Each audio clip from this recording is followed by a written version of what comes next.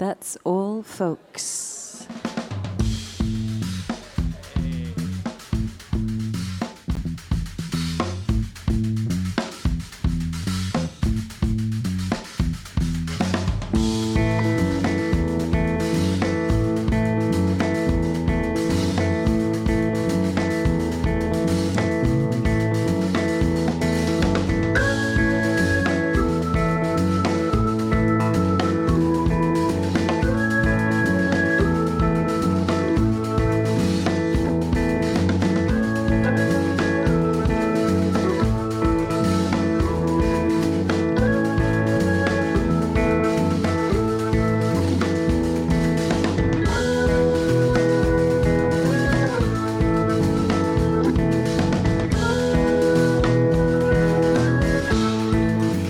That's all, folks. Un saluto da Valerio Mirabella alle selezioni musicali, alla voce, alle interviste e all'intrattenimento qui dal vivo per il nostro live folk radio show che si svolge nel cuore della movida fiorentina a Santo Spirito al volume di Firenze.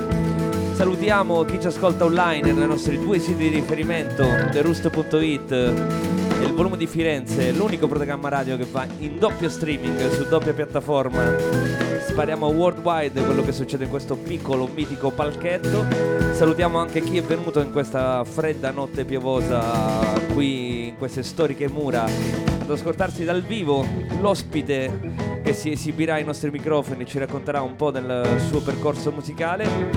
Non ve lo svelo in apertura come spesso mi piace fare, vi tengo un po' sulle spine. Mettetevi comodi voi che ci ascoltate sulle nostre due radio di riferimento. Stasera si parlerà di songwriting all'italiana, quello vero, classico, autentico, che parte da una sensibilità appena 19enne e si esprime in tante canzoni scritte negli anni e una militanza per i bar, soprattutto questo bar. A me mi è capitato di conoscerlo proprio qui nelle notti brave fiorentine. Ho ascoltato i suoi pezzi, ho scoperto che è un piccolo mito qui da queste parti. Ho deciso di invitarlo in radio, tra poco vi svelo chi è. Un dato essenziale è che nell'ambito della sua carriera gli è pure capitato di aprire addirittura un concerto di Lucio Dalla, e così ho pensato di iniziare con un brano del grandissimo Lucio, questo That's All Folks del 30 gennaio, il primo del 2019. Ce ne saranno tanti, andremo sempre avanti con due appuntamenti mensili fino a maggio, quindi veniteci a trovare qui dal vivo al volume e ascoltateci online. C'è sempre il podcast per chi non si può connettere direttamente, che si può sempre ascoltare e scaricare tutte le puntate di That's All Folks, 10 anni di attività e tantissimi artisti che sono passati anche da questo palco. Insomma, è pure bello andarsi ad ascoltare un po' di storia. Questa si chiama Silvi, Lucio Dalla. Tra poco il nostro ospite dal vivo.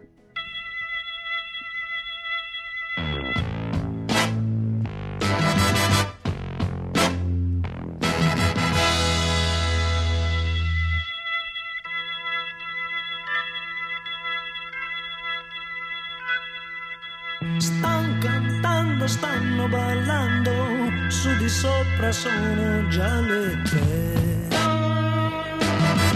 Io qui dentro fumo e sto in silenzio, tanto ormai nessuno pensa a me. Fino a ieri ero una di loro e tra loro che trovai Silvi.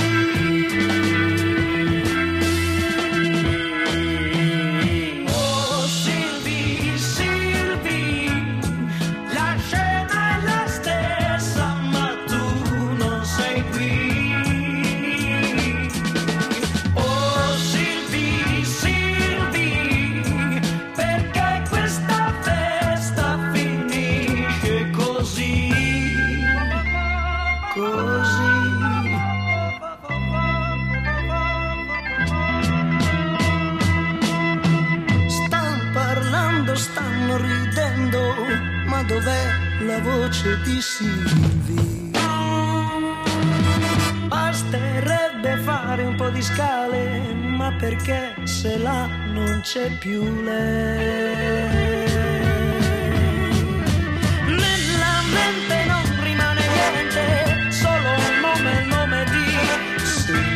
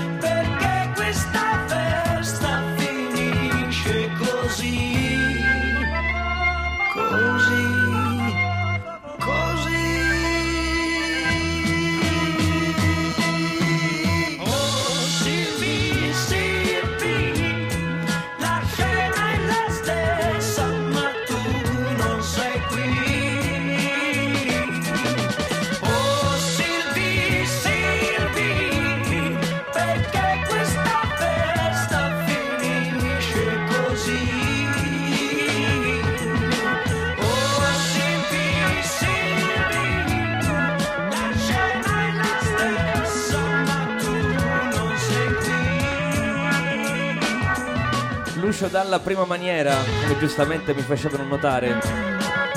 Silvi, si sentono una serie di inflessioni decisamente beat in questo brano, però sul ritornello c'è un'apertura tipica della vocalità del grandissimo Lucio Dalla. Abbiamo iniziato così perché insomma questa è una settimana un po' particolare, perché abbiamo 2 appuntamenti di fila di Dancehall Folks, che non è una cosa che capita spesso, perché come sapete ci piace portare il programma a spasso. Oggi siamo al Volume, domani saremo a una cosetta di Roma e abbiamo 2 cantautori un po' particolari che condividono tantissimi anni di attività e una certa attitudine a una vecchia scuola del cantautorato italiano. Parlo di Paolo Zanardi e Alessio Bonomo. Pensate che Paolo Zanardi iniziò in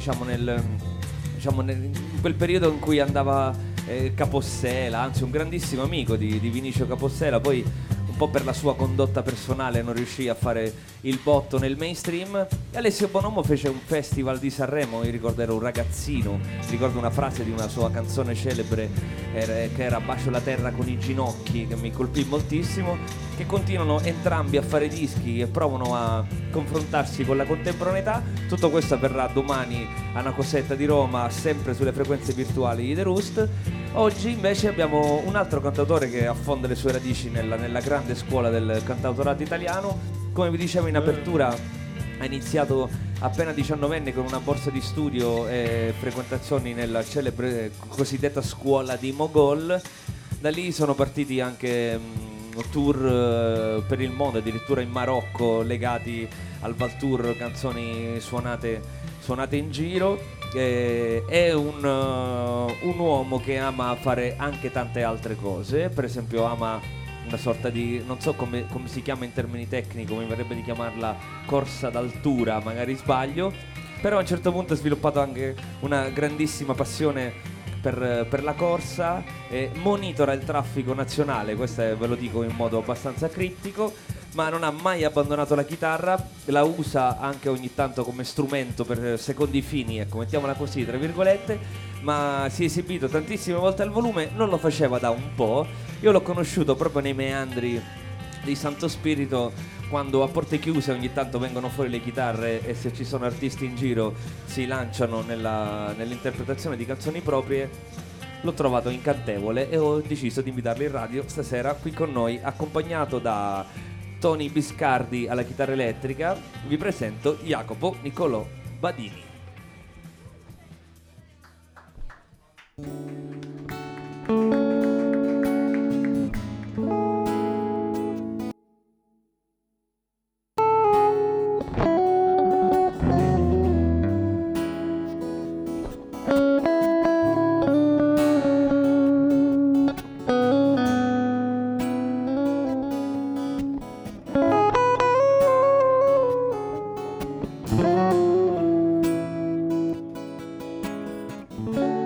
Cosa si parla? Se poi tu sta lì di schiena alla finestra, io taglio una mela, vedrai che questa sera me ne andrò a una festa, per poi stare male, che è la conseguenza naturale. In fondo avevi ragione, che la storia resterà solo il finale. Sarebbe bello se sentissi i tuoi passi nel salotto, sarebbe bello se trovassi ogni sera il tuo cappotto lì. Lasciarsi andare, non continuare, non è logico ma va così. Tornare indietro e scivolare sul vetro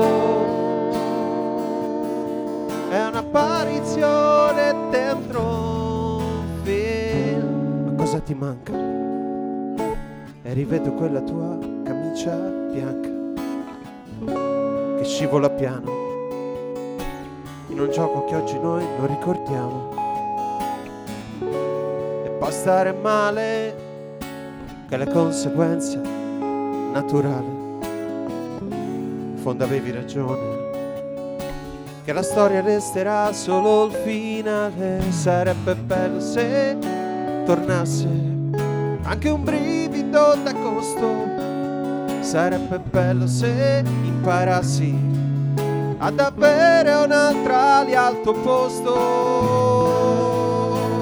Lasciarsi andare, non continuare,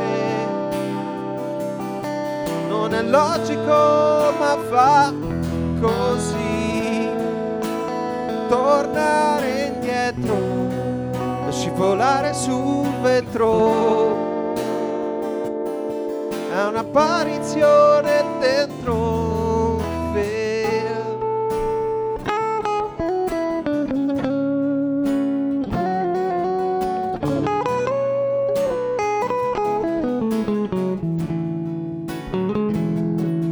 Sarebbe bello se ritrovassimo il passato fermo lì al suo posto. Lasciarsi andare, non continuare,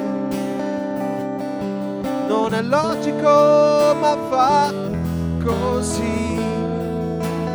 Tornare indietro, scivolare sul vetro, è un'apparizione dentro me.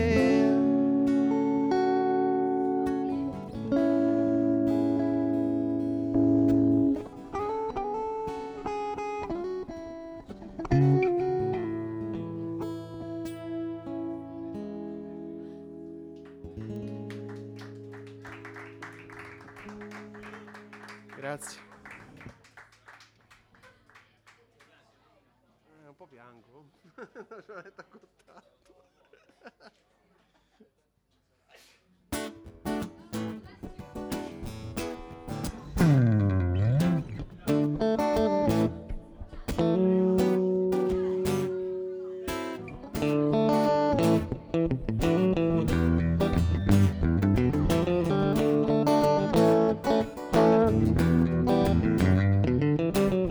Mi chiamo Marco a Berlino, mi chiamo Franco a Lione, mi chiamo Asia a Varsavia, mi chiamo Italia a Zurigo, mi chiamo Urbana a Milano, mi chiamo Lido a Riccione, mi chiamo Albana a Tirana, mi chiamo Sofia a Lubiana, mi chiamo Marco a Berlino, mi chiamo Franco a Lione, mi chiamo Asia a Varsavia, mi chiamo Italia a Zurigo, mi chiamo Urbana a Milano, mi chiamo Lido a Riccione, mi chiamo Albano a Tirana, mi chiamo Sofia a Lubiana, mi chiamo Marco a Berlino. Sono un acrobata russo in viaggio verso il suo destino, in cerca di un mandolino nell'Italia del Sud.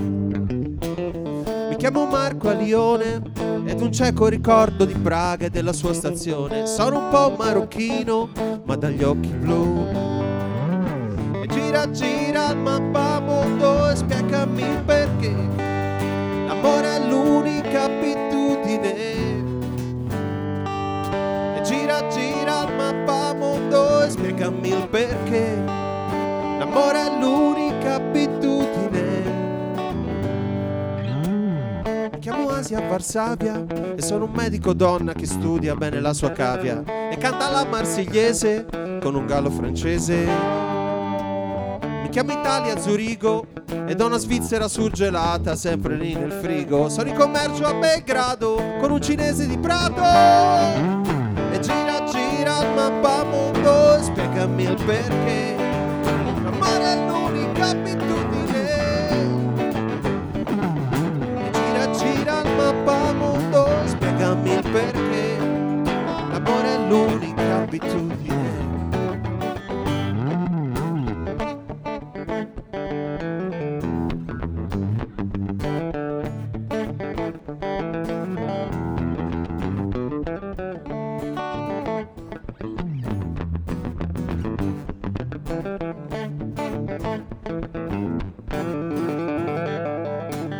Mi chiamo Marco a Berlino, mi chiamo Franco a Lione, mi chiamo Asia a Varsavia, mi chiamo Italia a Zurigo, mi chiamo Urbana a Milano, mi chiamo Lido a Riccione, mi chiamo Albano a Tirana, Sofia a Lubiana, mi chiamo Marco a Berlino, mi chiamo Franco a Lione, mi chiamo Asia a Varsavia, Italia a Zurigo, Urbana a Milano, Lido a Riccione, Albano a Tirana, Sofia a Lubiana.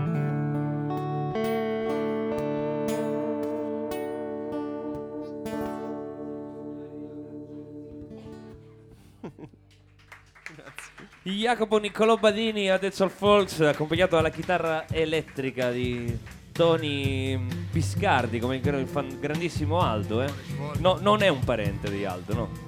No. È un appassionato di calcio, Tony? No. Mediamente. Un giocatore? Molto bravo? Ah, sei bravo quanto suona la chitarra. Allora, questi due sembra che suonano da una vita insieme. Io partirei da una cosa bizzarra, perché io e Jacopo ci siamo scritti dei messaggi prima di sistemare questa puntata radiofonica qui. Attenta a quello che dici. No, figurati. Io faccio parlare te, io sistemo la domanda, poi sei tu che decidi di scoprirti. Non ti incastrerei mai, sta tranquillo. Però mi ha molto colpito quando tu mi hai detto: guarda, mi porto un amico, e mi hai descritto diciamo il rapporto che vi lega, la sua personalità, anche il motivo per cui tu hai deciso di portarlo. E siccome abbiamo sentito un duo, mi piacerebbe capire che cosa vi lega esattamente, che lo raccontassi anche a chi sta qui, insomma, l'amicizia, la musica, quello che c'è fra di voi. Visto che lui non è microfonato, tu puoi praticamente inventarti quello che vuoi. Devo stare attento perché è un po' permaloso. Ah, ok, quindi ho fatto la domanda più sbagliata che si poteva fare. Come mettere Jacopo a proprio agio, ok. No, però facciamogli parlare di Antonio, e così è fatta.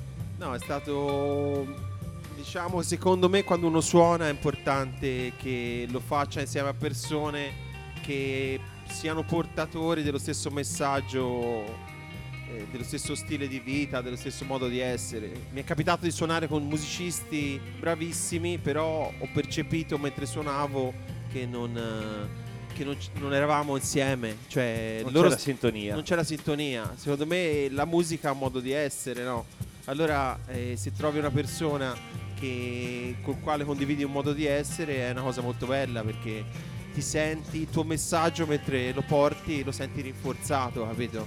Invece non sono delle semplici note che si aggiungono, ma è proprio un pathos. Tu mi dicevi che porti 2 chitarre in macchina da circa 10 anni e che ogni tanto le tiri fuori all'occasione giusta, e spesso c'è Antonio quando tiri fuori queste chitarre. Sì, spesso sì. Cioè, diciamo, sono circondato da amici che suonano, diciamo che seguo quasi più i ragazzi che suonano nel mio giro, diciamo, mi piace avere i loro dischi, mi piace conoscere le loro canzoni, piuttosto che conoscere tutta la discografia delle Zeppelin o dei Beatles, ecco. Cioè ti piace conoscere il musicista che ti sta gomito a gomito comunque. Sì, esatto. Io dicevo in apertura, no, che la tua avventura nel mondo musicale è partita quando tu eri appena 19enne nella scuola di Mogol. È vero questo? L'ho letto in una tua biografia. Sì, avevo vinto un paio di borse di studio alla scuola di Mogol e fui molto sorpreso perché, fra l'altro, a una di queste partecipazioni, dopo che mi avevano preso, mi cominciarono a dire: guarda, fai il giro do maggiore, metti l'accordo diminuito. E poi, dopo che mi avevano preso, si resero conto che io non conoscevo neanche i nomi degli accordi, e tuttora mi vanto di non conoscere i nomi degli accordi. Gran vanto. Se riesci a scrivere le canzoni e a muoverti armonicamente senza sapere quello che fai. No, ci sono dei limiti ovviamente in questa cosa, però cerco di trasformarla in qualcosa di particolare e magari altre persone non fanno. Ho capito, ma erano gli anni 90, cioè parliamo veramente di tantissimi anni fa. Tu nel frattempo ti sei fatta come dire, ti sei costruito il tuo rapporto con la musica, che è fatto, come ci hai raccontato, di amici che ti suonano intorno, di approfondimento anche come dire, di personalità anche semplici, se vuoi, non per forza famose, senza andare a cercare a scomodare i grandi artisti. Però hai scritto canzoni, non esiste nulla di pubblicato di tuo, però non esiste un album. No, non esiste. Questo è un vanto. Io ho una registrazione che potrebbe essere un bootleg prezioso di questo cantautore che dagli anni 90 a circa gli anni 20 del 2000 ha militato nei vari live club fiorentini, e io ne ho una memoria. Non ci avevo mai pensato, però potrebbe essere. No, però Mai è successa questa cosa di mettere le canzoni in una forma album? Come mai? Perché ho un rapporto con le canzoni molto viscerale, cioè ne ho scritte poche e quindi aspetto sempre l'occasione che magari possano essere portate magari al successo, non da me, in quanto non sempre mi piace stare sul palco, insomma lo vedete anche ora, no? Sono un po' nervoso, no? Un po' teso. Quindi diciamo, però le canzoni, ci credo alle canzoni che ho scritto, e quindi pubblicarle in un certo senso equivale anche a bruciarle, ecco. Quindi io vorrei che loro potessero camminare della loro vita, magari. È anche successo qualche volta che ci sono dato, cioè, che l'ho sentite cantate anche da dei cantanti conosciuti, affermati, però poi magari non sono state inserite negli album. Ma io dalla musica ho avuto più di quello che gli ho dato, per cui sono soddisfatto e contento di essere stasera qui da te, vedi. No, io sono molto contento di averti, però ne hai detto una frase che mi incuriosisce un po' di più e che merita un approfondimento. Alla musica ho dato più... Mi ha dato più Lei ti ha dato più di quanto tu le hai dato. Secondo me sì. In che senso? Nel senso che non mi sono applicato in una maniera professionale come vedo tanti miei cantautori che fanno insieme a questo, che l'hanno trasformato in un mestiere. Ecco, io non ho mai avuto l'attitudine a trasformarlo in un mestiere, però allo stesso tempo ho avuto dei riconoscimenti, musicultura, delle cose per me sono state positive. Ecco, ho fatto alcuni concorsi, alcuni cantanti si sono interessati alla mia musica, alcune persone semplici mi chiedono di inviargli delle canzoni, cioè c'è un riconoscimento che secondo me è superiore al mio investimento, ecco. È bello perché la musica, come tutte le forme d'arte, come dire, incute un po' di timore, no? Io sono un mancato musicista, l'ho sempre detto, perché a un certo punto ho pensato che forse non ero abbastanza all'altezza, perché ci sono dei musicisti più bravi e meritano loro di esprimersi, però è sempre un ambito un po' delicato questo, no? Perché se non ti concedi la possibilità di metterti in prima linea e di approfondire qualcosa, magari non sai tu stesso dove puoi arrivare. Tu pensi di essere arrivato già al massimo di quello che potevi fare? No. Ma probabilmente c'è qualcosa di sbagliato, ecco, non voglio dire. Però cosa sarebbe questo qualcosa di sbagliato? No, probabilmente il mio approccio non è professionale, ecco, però io ho una maglietta che c'è scritto not professional, cioè non mi piace il professionismo. Penso che quando uno arriva a certi livelli diventa tutto meccanico. Anche quando mi è capitato di suonare in dei villaggi turistici, che dovevo suonare 3-4 volte al giorno, sentivo che poi andava via quella vena poetica. Per esempio anche il poter stare un po' di tempo senza suonare è una cosa importante secondo me per uno che suona. Beh, tu vieni da una sorta di anno sabbatico, dico bene? Sì. Dalla musica, cioè sì. Questo potrebbe essere un po' un nuovo battesimo di Jacopo NICCOLò Badini, o no? Sì, non sei interessato a un nuovo mi sono battesimo. applicato molto alla corsa. Io l'ho chiamata erroneamente corsa d'altura, non so come si chiama però, perché tu vai a correre nelle montagne. Sì, corsa libera, sorta di corsa campestre, come si chiama? Si chiama trail. Trail. Trail è una corsa nella natura, fra i boschi, fra le montagne, un modo di sentirsi libero, essere sportivi, però senza l'ossessione di essere atleti, però anche con un occhio al risultato, ecco, sportivo anche. Quanti chilometri corri la settimana? Ma non lo so, quando mi alleno molto ne potrò correre 80, ecco. Ok, 80 km alla settimana. Vi invito a spendere proprio 3 secondi per pensare quanti sono 80 km alla settimana, perché lui ha questo atteggiamento sempre semi-professionistico, no? Cioè si ferma un attimo, però 80 km alla settimana sono tanti. Sì, veramente tanti, non lo so. Mi fermo un attimo prima di arrivare a fare le cose seriamente. Però diciamo. le gare le hai fatte? Sì, le fatte. E dove ti classifichi più o meno? No, abbastanza bene, dai. Arrivo benino, dai. E fra l'altro, diciamo, è stato un modo anche per riappropriarmi un po' della mia dimensione, diciamo, non cittadina, perché io vengo dalla campagna. Fra l'altro potrei anche introdurre forse il pezzo che ora vado a fare, no? Assolutamente, ce l'avevo in mente proprio per... Infatti io avevo capito andare a parare lì, Hai capito? Mi hai anticipato. Allora potremmo addirittura fare che alla fine intervisterai tu me. Si può pure far questo. Diciamo, ho saputo che sei diventato, fra l'altro, lo puoi dire, figurati. babbo. Grazie, sì, è vero. È verissimo. Ogni volta che mi collego tutti quanti hanno la voglia di dire questa cosa. Evidentemente è una notizia degna di nota. Io sono molto contento, effettivamente. Bene. Però non mi piace parlare tanto dei fatti miei, mi piace far parlare gli altri. Questo è un po' il mio mestieraccio. cattivo. Firenzuola, dico bene? Sì, è un posto che si trova fra la Toscana, l'Emilia e la Romagna. Nell'Appennino. Sì, nell'Appennino. Diciamo ha questa caratteristica perché si può essere a confine fra la Toscana e l'Emilia, si può essere a confine fra la Toscana e la Romagna. Firenzuola è l'unico è l'unico posto che è a confine fra la Toscana, l'Emilia e la Romagna. Quindi tu sei il più ibrido che si possa immaginare. Infatti ho anche l'auto ibrida io. Ma ti hanno mai preso ti hanno mai preso in giro a Firenze per questo? Ti hanno trattato un po' come l'autore che viene da fuori, dalla campagna? Che può capitare un pochino. Magari in certi circuiti molto glamour, diciamo, molto... Dove non sfondi nei circuiti glamour, eh? Ma io riesco a stare anche lì, però, diciamo, con le mie difficoltà. E hai associato questa tua esperienza esistenziale a quella di un grandissimo poeta. Sì, diciamo, mi sono ispirato alla storia di Dino Campana, che nacque in uno dei 3 paesi dell'Alto Mugello da cui provengo, Firenzuola, Marradi e Palazzuolo, e lui veniva da Marradi e lui si spostò a Firenze e a Firenze cercò di frequentare i poeti che contavano in quel momento, però non fu mai del tutto, anzi fu respinto, diciamo, e in più tant'è vero che fu respinto al punto che gli ultimi 15 anni della sua vita li passò in manicomio.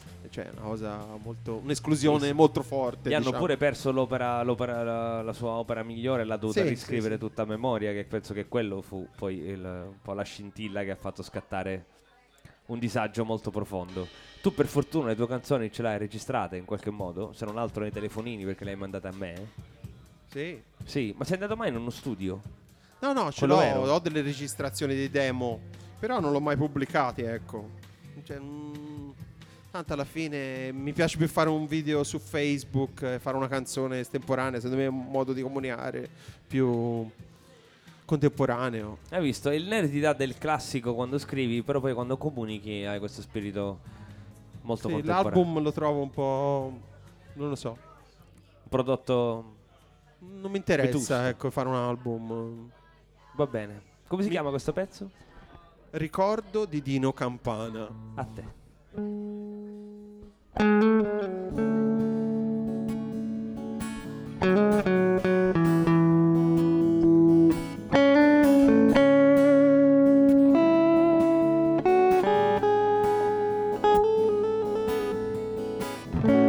Nato in casa di notte, da bambino rincorrevo cavallette, ne seguivo le rotte. Grazie a un cielo dalla luna fatto a fette, cominciava così il mio strano viaggio fra la poesia, la rabbia e il coraggio. Cominciava così da Marradi di maggio, la poetica di un grande selvaggio, sì, sì, diverso. Lo si vede dalla faccia e gli occhi che vola in campo aperto e contro un muro di porte. Mi ribellavo sempre contro la mia sorte e mi parlavano forte, come se in fondo non capissi la mia parte, e toglievo così ogni imbarazzo con il ruolo scontato del pazzo, e tornavo così indomabile ostaggio, quella tappa dolente del viaggio, sì, sì, diverso. Lo si vede dalla faccia e gli occhi che vola in campo aperto e che si diverte. Lo si vede, lo si vede. Nani, nani, oh, oh.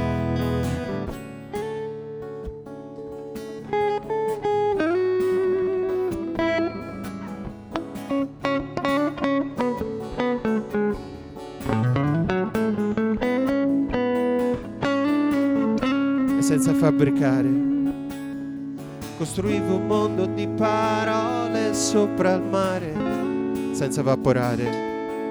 C'è una sibilla tutta in carne da incontrare, e volavo così dentro un coro di sì, mentre il cielo azzurreggiava divertendosi.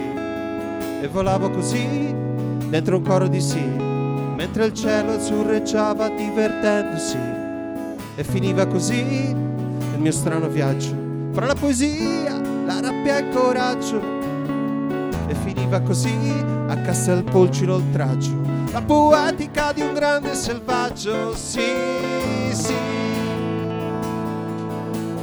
diverso. Lo si vede dalla faccia e gli occhi che vuole il campo aperto e che si diverte.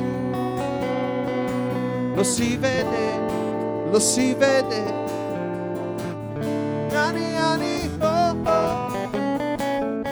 Nato in casa di notte, da bambino rincorrevo cavallette.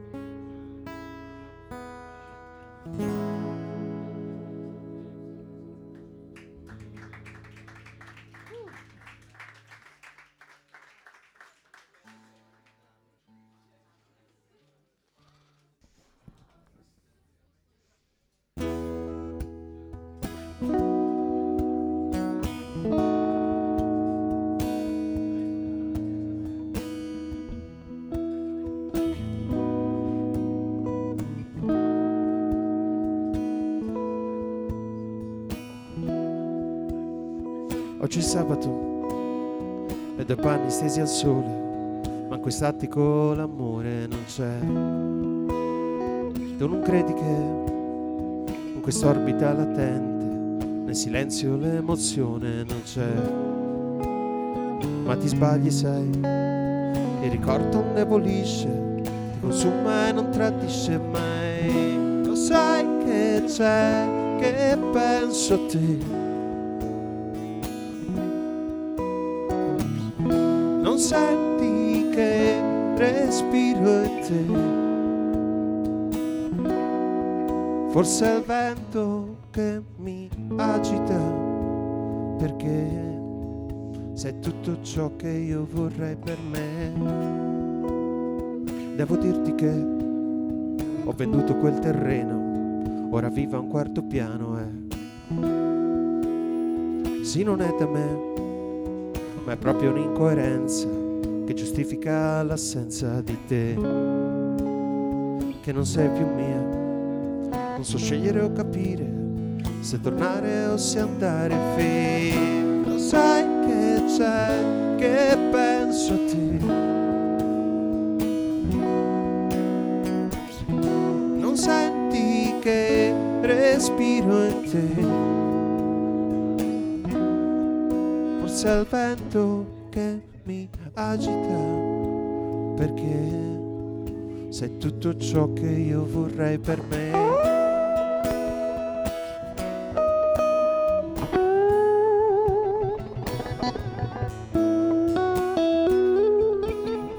Il disordine, la mia vita in un cassetto, il casino sul mio letto, e poi non è logico. Passa tutto in un momento, ma un momento che non finirà. Sai che c'è, che penso a te. Non senti che respiro in te. Ti regalerei una musica, una lunga notte magica, ma c'è il vento che mi agita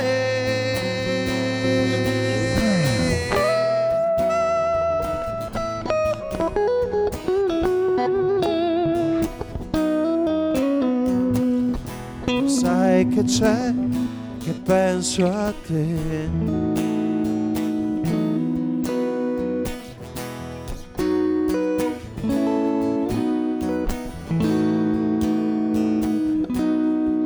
Forse è il vento che mi agita, perché sei tutto ciò che io vorrei, tutto ciò che io vorrei per me.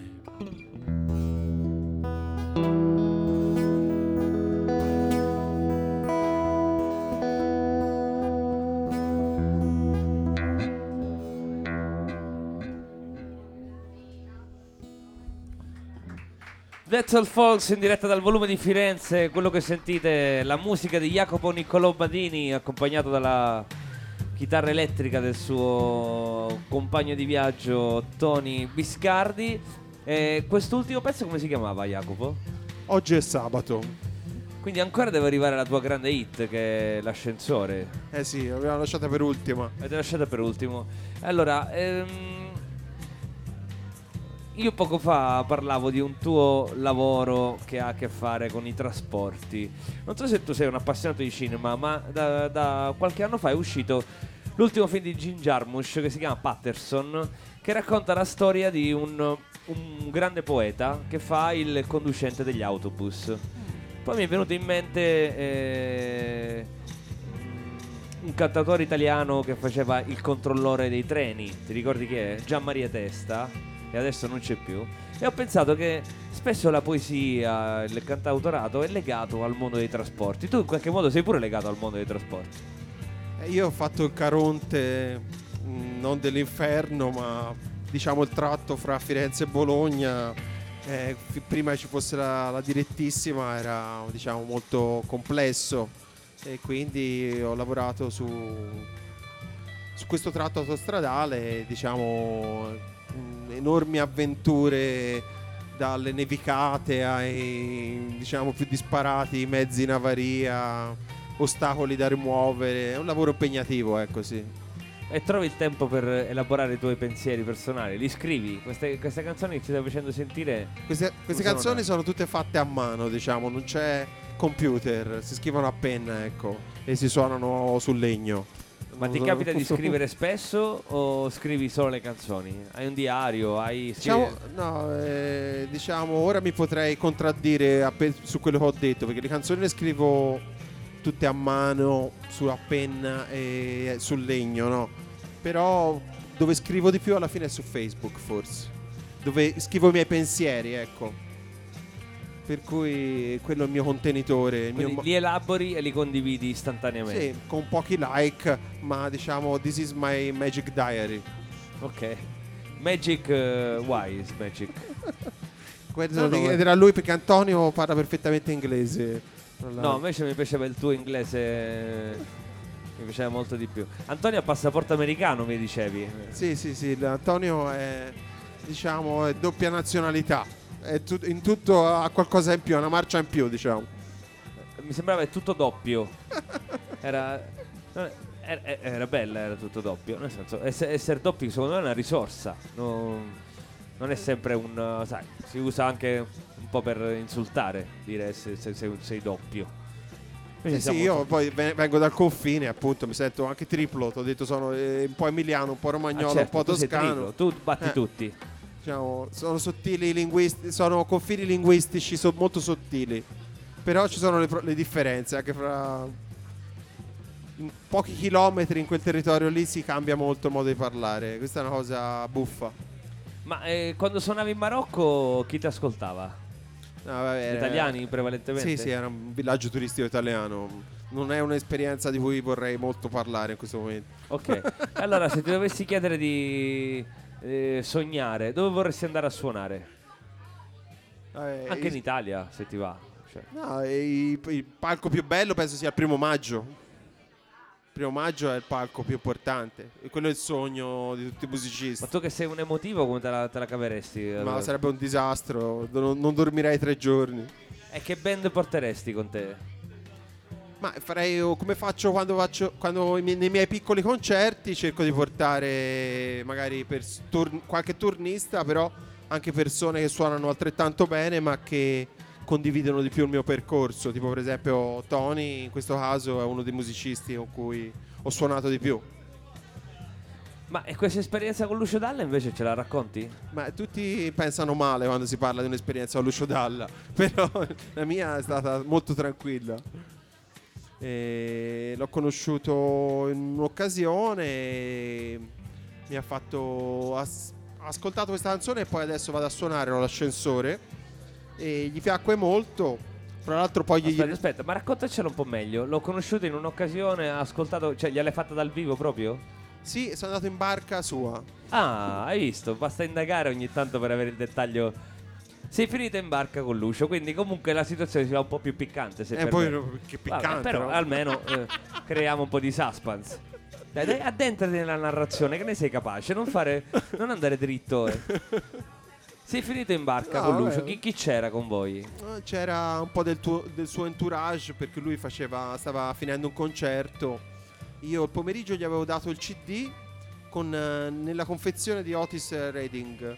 E poi ho scoperto dopo che lui era particolarmente legato a quel cantante per il suo percorso musicale. E mi chiese: ma perché c'è scritto Otis Redding nel CD? Gli ho detto: guarda, non avevo un porta CD, ho preso il primo che avevo in macchina. Cioè tu hai levato il CD di Otis Redding, gli hai messo quello tuo e gliel'hai dato a Lucio Dalla. Sì, e per l'appunto era... sembra la migliore strategia di comunicazione al mondo. Cioè spontanea, casuale, ma... E lui si è incuriosito probabilmente al fatto che proprio fosse il cantante, uno dei cantanti che per lui era più formativo, che io non lo sapevo nemmeno, capito? È stata una casualità. E infatti me l'ha chiesto: ma perché mi hai messo questo cofanetto? Non avevo una custodia, l'ho preso la prima. Allora ha detto: forse è un segno del destino. Poi insomma è stato gentile, è stata una persona, io ho conosciuti tanti. Ti ha invitato in barca. Hai detto...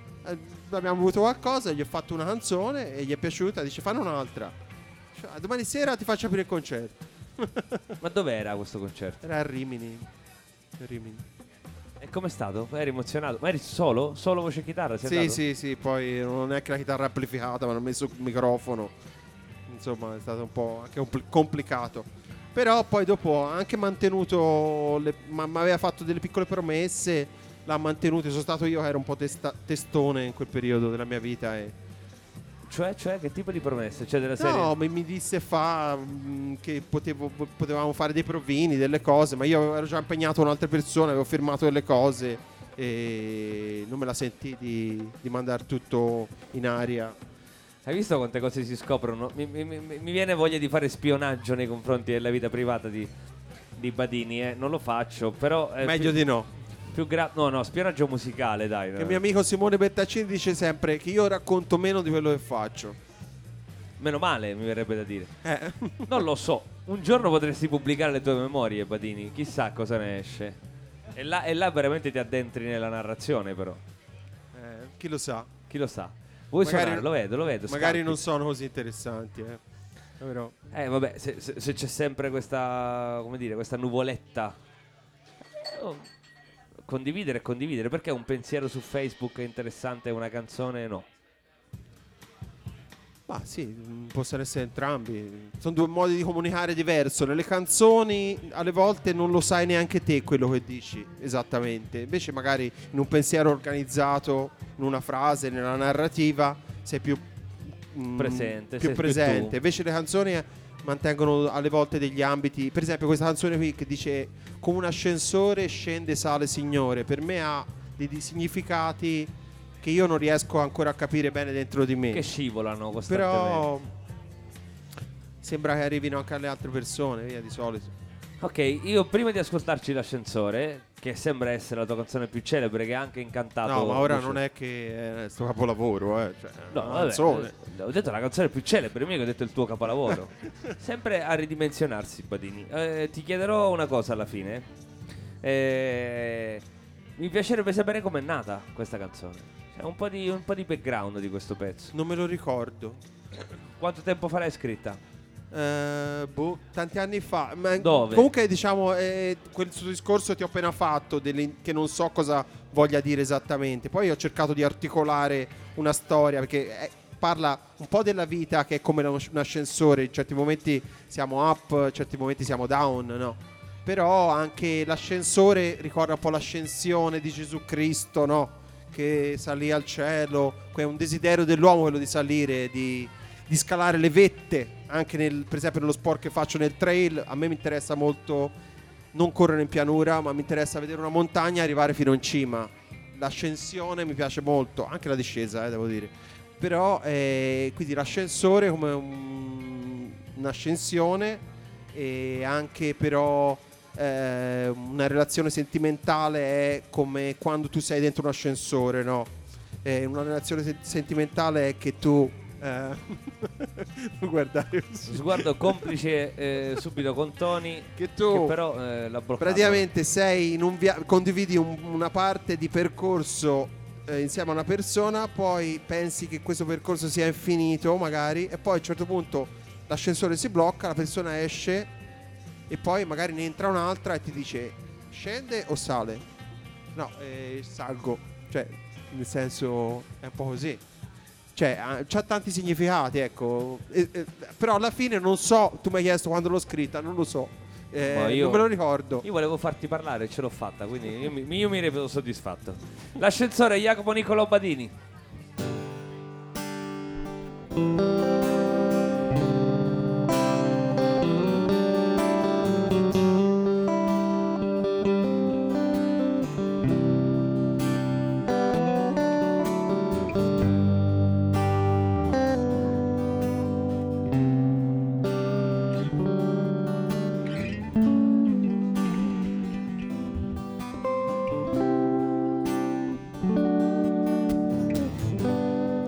Nascosto fra i pensieri,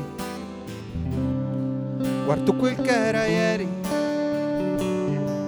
nascosto da una vita, ti vedo più vicina, ma turubam sono i miei pensieri, turubam sono i tuoi pensieri, turubam è stata una partita, turubam fischia già finita.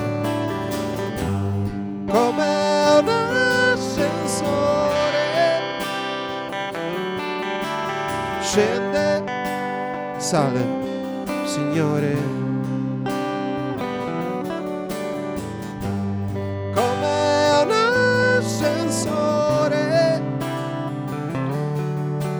scende, sale, Signore. Sorridi piano e mi guardi male, senti voci confuse, ma tu hai voglia di sale. Ti stai dicendo no, non si può fare, ma sembro Zorro e tu hai una storia da inventare. E ti avvicini lentamente, ma hai uno sguardo luccicante. Turubam sono i miei pensieri, turubam sono i tuoi pensieri, turubam è stata una partita, turubam fischia già finita. Come un ascensore scende, sale, Signore. Come un ascensore scende, sale, Signore. Sorridi piano e mi guardi male, senti voci confuse, ma tu hai voglia di sale. Ti stai dicendo no, non si può fare, ma sembro Zorro e tu hai una storia da inventare. Ti avvicini lentamente, hai uno sguardo luccicante. Turubam sono i miei pensieri, turubam sono i tuoi pensieri, turubamba è stata una partita, turubam fischia già finita. Come un ascensore, e viva dentro e viva fuori, sali con me che tengo un antico pieno di fiori. Come un ascensore, e viva dentro e viva fuori, sali con me che li pigiamo tutti i bottoni.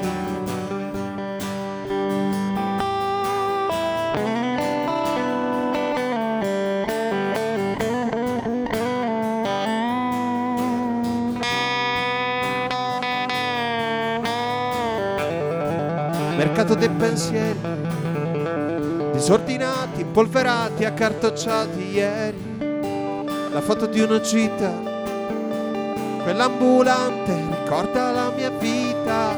Turubam sono i miei pensieri che non vedi, turubam su quel che era ieri, turubam è stata una partita, turubam, un fischio già finito.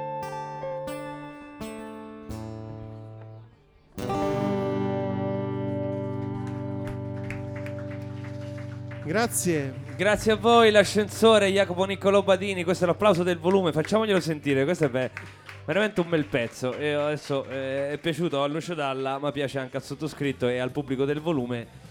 Allora, l'ultimo brano in scaletta, io mi sono intromesso perché in teoria ve lo dovete fare li dovevate far di fila. Però mi piacerebbe fare un gioco con Jacopo, se è d'accordo. Visto che tu giochi sempre al ribasso quando si parla di te, chissà se interessa a qualcuno, ma non so se fare un album o tutte queste storie così. Vorrei che tu ci raccontassi una cosa che ti viene bene, che tu sai di saper fare benissimo. Dici, io in questo sono veramente forte. Ma musicalmente o in generale? Non lo so, in generale. Datemi un pallone. Ah sì, un grande calciatore? Sì. È vero? C'è qualcuno che può confermare qui in sala? No. No, no, c'è chi fa ni. E Tony. Ah, Tony fa sì? Veramente? Eppure lui, Antonio, ha più la faccia da calciatore che. È vero, eh? Il fisico è più da fisico, faccia. Tu sei un calciatore? No, dai, no. Mi piace palleggiare. Ah sì? So palleggiare bene col pallone. Per quello ho chiesto il pallone, che non coincide saper palleggiare e non essere un calciatore, Però chi sa palleggiare di solito è un uomo di spettacolo in qualche modo. Diciamo sì, un circense, non so. Ma che canzone si fa? Il cantautore è un uomo di spettacolo. Non lo so, ti fa vedere la scaletta, l'avete scritta voi? Canzone con cui si chiude il set. Io vi ringrazio moltissimo per essere stati qui con noi. E vorrei un'altra introduzione a questo pezzo, perché ho capito che andare lontano. Andiamo lontano. Ecco, esatto, hai visto? Ti ho chiesto di andare lontano col pensiero. Dimmi una cosa che sai fare bene. Secondo me questo pezzo, ora tu mi hai chiesto una presentazione, però non ne ha tanto bisogno. Okay. Cioè, perché io odio le cose come sono. C'è un pezzo, un brano che magari si può dire che parla del viaggio, ecco, di andare, che quando uno va lontano, poi dopo torna a casa è tutto uguale. E allora ne approfitto, visto che si chiama andare lontano, ti vorrei chiedere se pensi che la tua musica abbia un futuro. Cioè ti piacerebbe scrivere altre canzoni, condividere con la gente, o questo è un processo andato per te? Mi piacerebbe di no, ovviamente. Sei in radio, quindi mi sto per tirare una fucilata. No, ma non lo so, cioè, dipende. Io scrivo molto. Hai visto, le mie canzoni sono un po', alle volte anche un po' tristi, perché quando sono allegro faccio altro. E allora quando sono triste invece è un'ancora di salvezza e ti salva la chitarra, perché invece buttarti di sotto a un palazzo, prendi la chitarra e suoni e scrivi qualcosa, magari un po' di malinconico, però malinconico non è detto sia triste, perché anche la malinconia c'è la seducente malinconia, no? Cioè, se la metti in questi termini mi devo augurare che tu non scriva più canzoni, perché significa che stai male. Esatto, infatti ne scrivo poche, infatti sto abbastanza sempre bene. Ah, ok. Sto sempre bene. Ok. Scrivere canzoni quando si sta bene è impossibile. Hai mai pensato a questa possibilità? Insomma, non mi interessa tanto. Ok. Però si potrebbe fare una cosa pazza, guarda. Ma si fa una cosa pazza. Si fa una canzone allegra che non si è provato. No.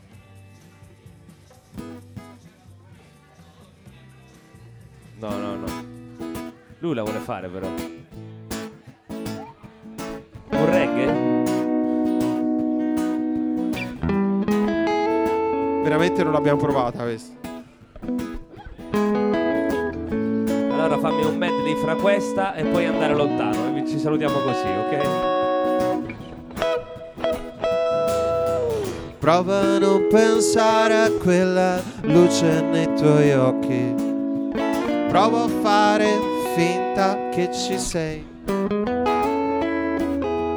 Da chi siamo stati superati in questo cielo, quando gli occhi tuoi erano i miei. Se tutto è andato già più veloce di una città, senza pensare al tempo andato e a recuperarti un giorno, ma tutto è fermo qua, più lontano di una città.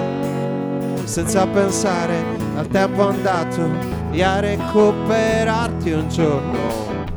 Tell me so it's only left me find your way. In double series and you buy. In ever forest yes so and you high. It haven't lived and you high. We've been turned away. We did not be to stop and try. The trees so green, tall and 10 years high. Sweeping to the white, it is on me to come and try. Trees so green, tall and 10 years high. E non è facile pensare a niente ed educare tutta la gente e pensare al tempo andato e dentro me. E non è facile pensare al tempo e ricordarsi di tutta la gente e pensare al tempo andato e dentro.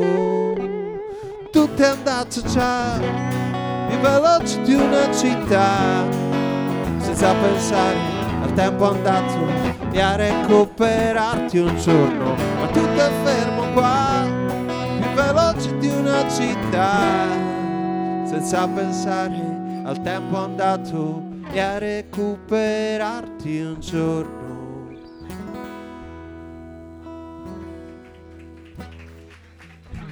Bravo Tony, sei venuto da presso. Basta, dai. Portaci lontano adesso. Dai, l'ultimo, vai. L'ultimo. Questa è più triste però. Una degna chiusura, dai.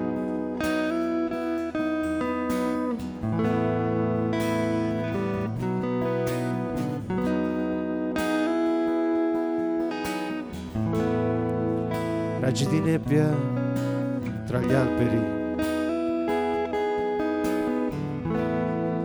che delusione nascondersi.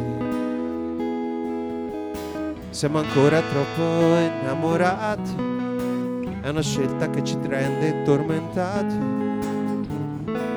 Tra lui e me, tra lei e me, e andare lontano,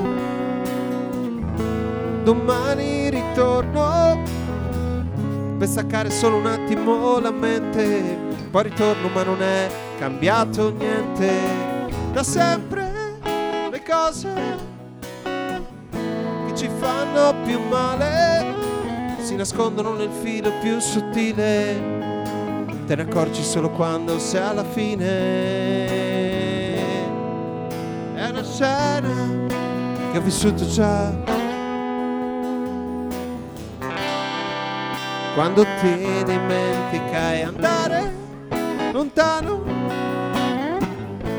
domani ritorno, per staccare solo un attimo la mente, poi ritorno ma non è cambiato niente, da sempre le cose che ci fanno più male si nascondono nel filo più sottile, te ne accorgi solo quando sei alla fine, si nascondono nel filo più sottile, te ne accorgi solo quando sei alla fine.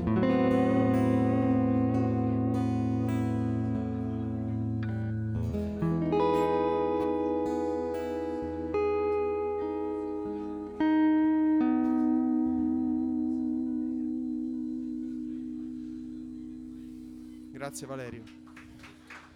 Grazie a te Jacopo.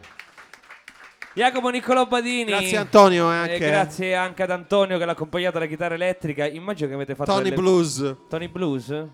Avete fatto pure delle prove per venire qui? Una prova. Una prova che è stata abbastanza, devo dire. Che Tony si adatta al volo. Sì, poi perché noi litighiamo anche tanto, capito? Ora tipo quant'era che non ci vedevamo dalla prova di ieri sera? 6-7 mesi. Ah, e 6-7 mesi fa avevate litigato, immagino. Sì.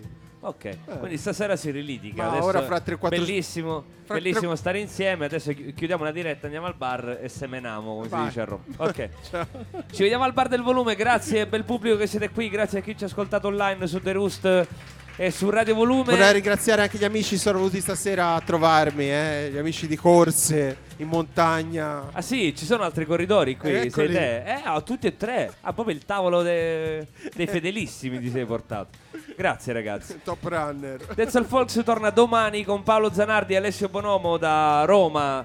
A una cosetta di Roma ci potete sempre seguire su The Roost.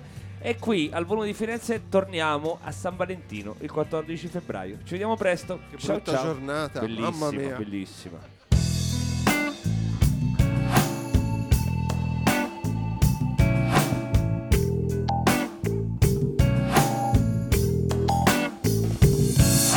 Io sono la classica persona che ama solo quando soffre o quando sente più vicino l'abbandono.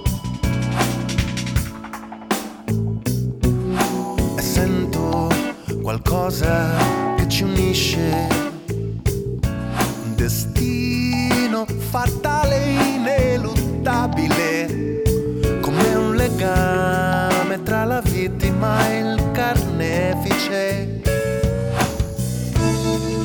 Ma allora cosa chiedi di meglio?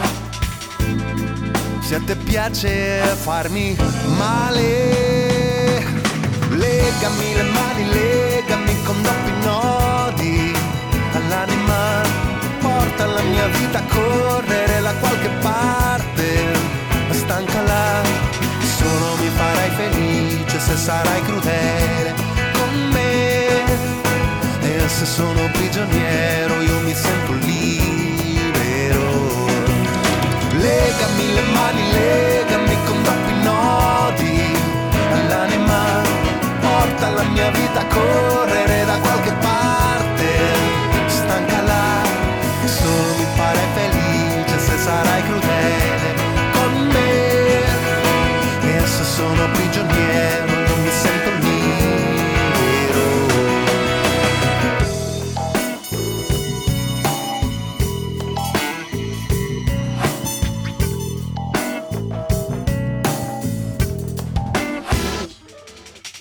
Questo gioco delle parti prevede la tua fuga e il mio aspettarti, ci porta dentro una spirale interminabile. Ma allora cosa chiedi di meglio? Se a te piace farmi male, legami le mani, legami con doppi nodi all'anima, porta la mia vita a correre da qualche parte, stancala, solo mi farai felice se sarai crudele con me, e se sono prigioniero non mi sento libero.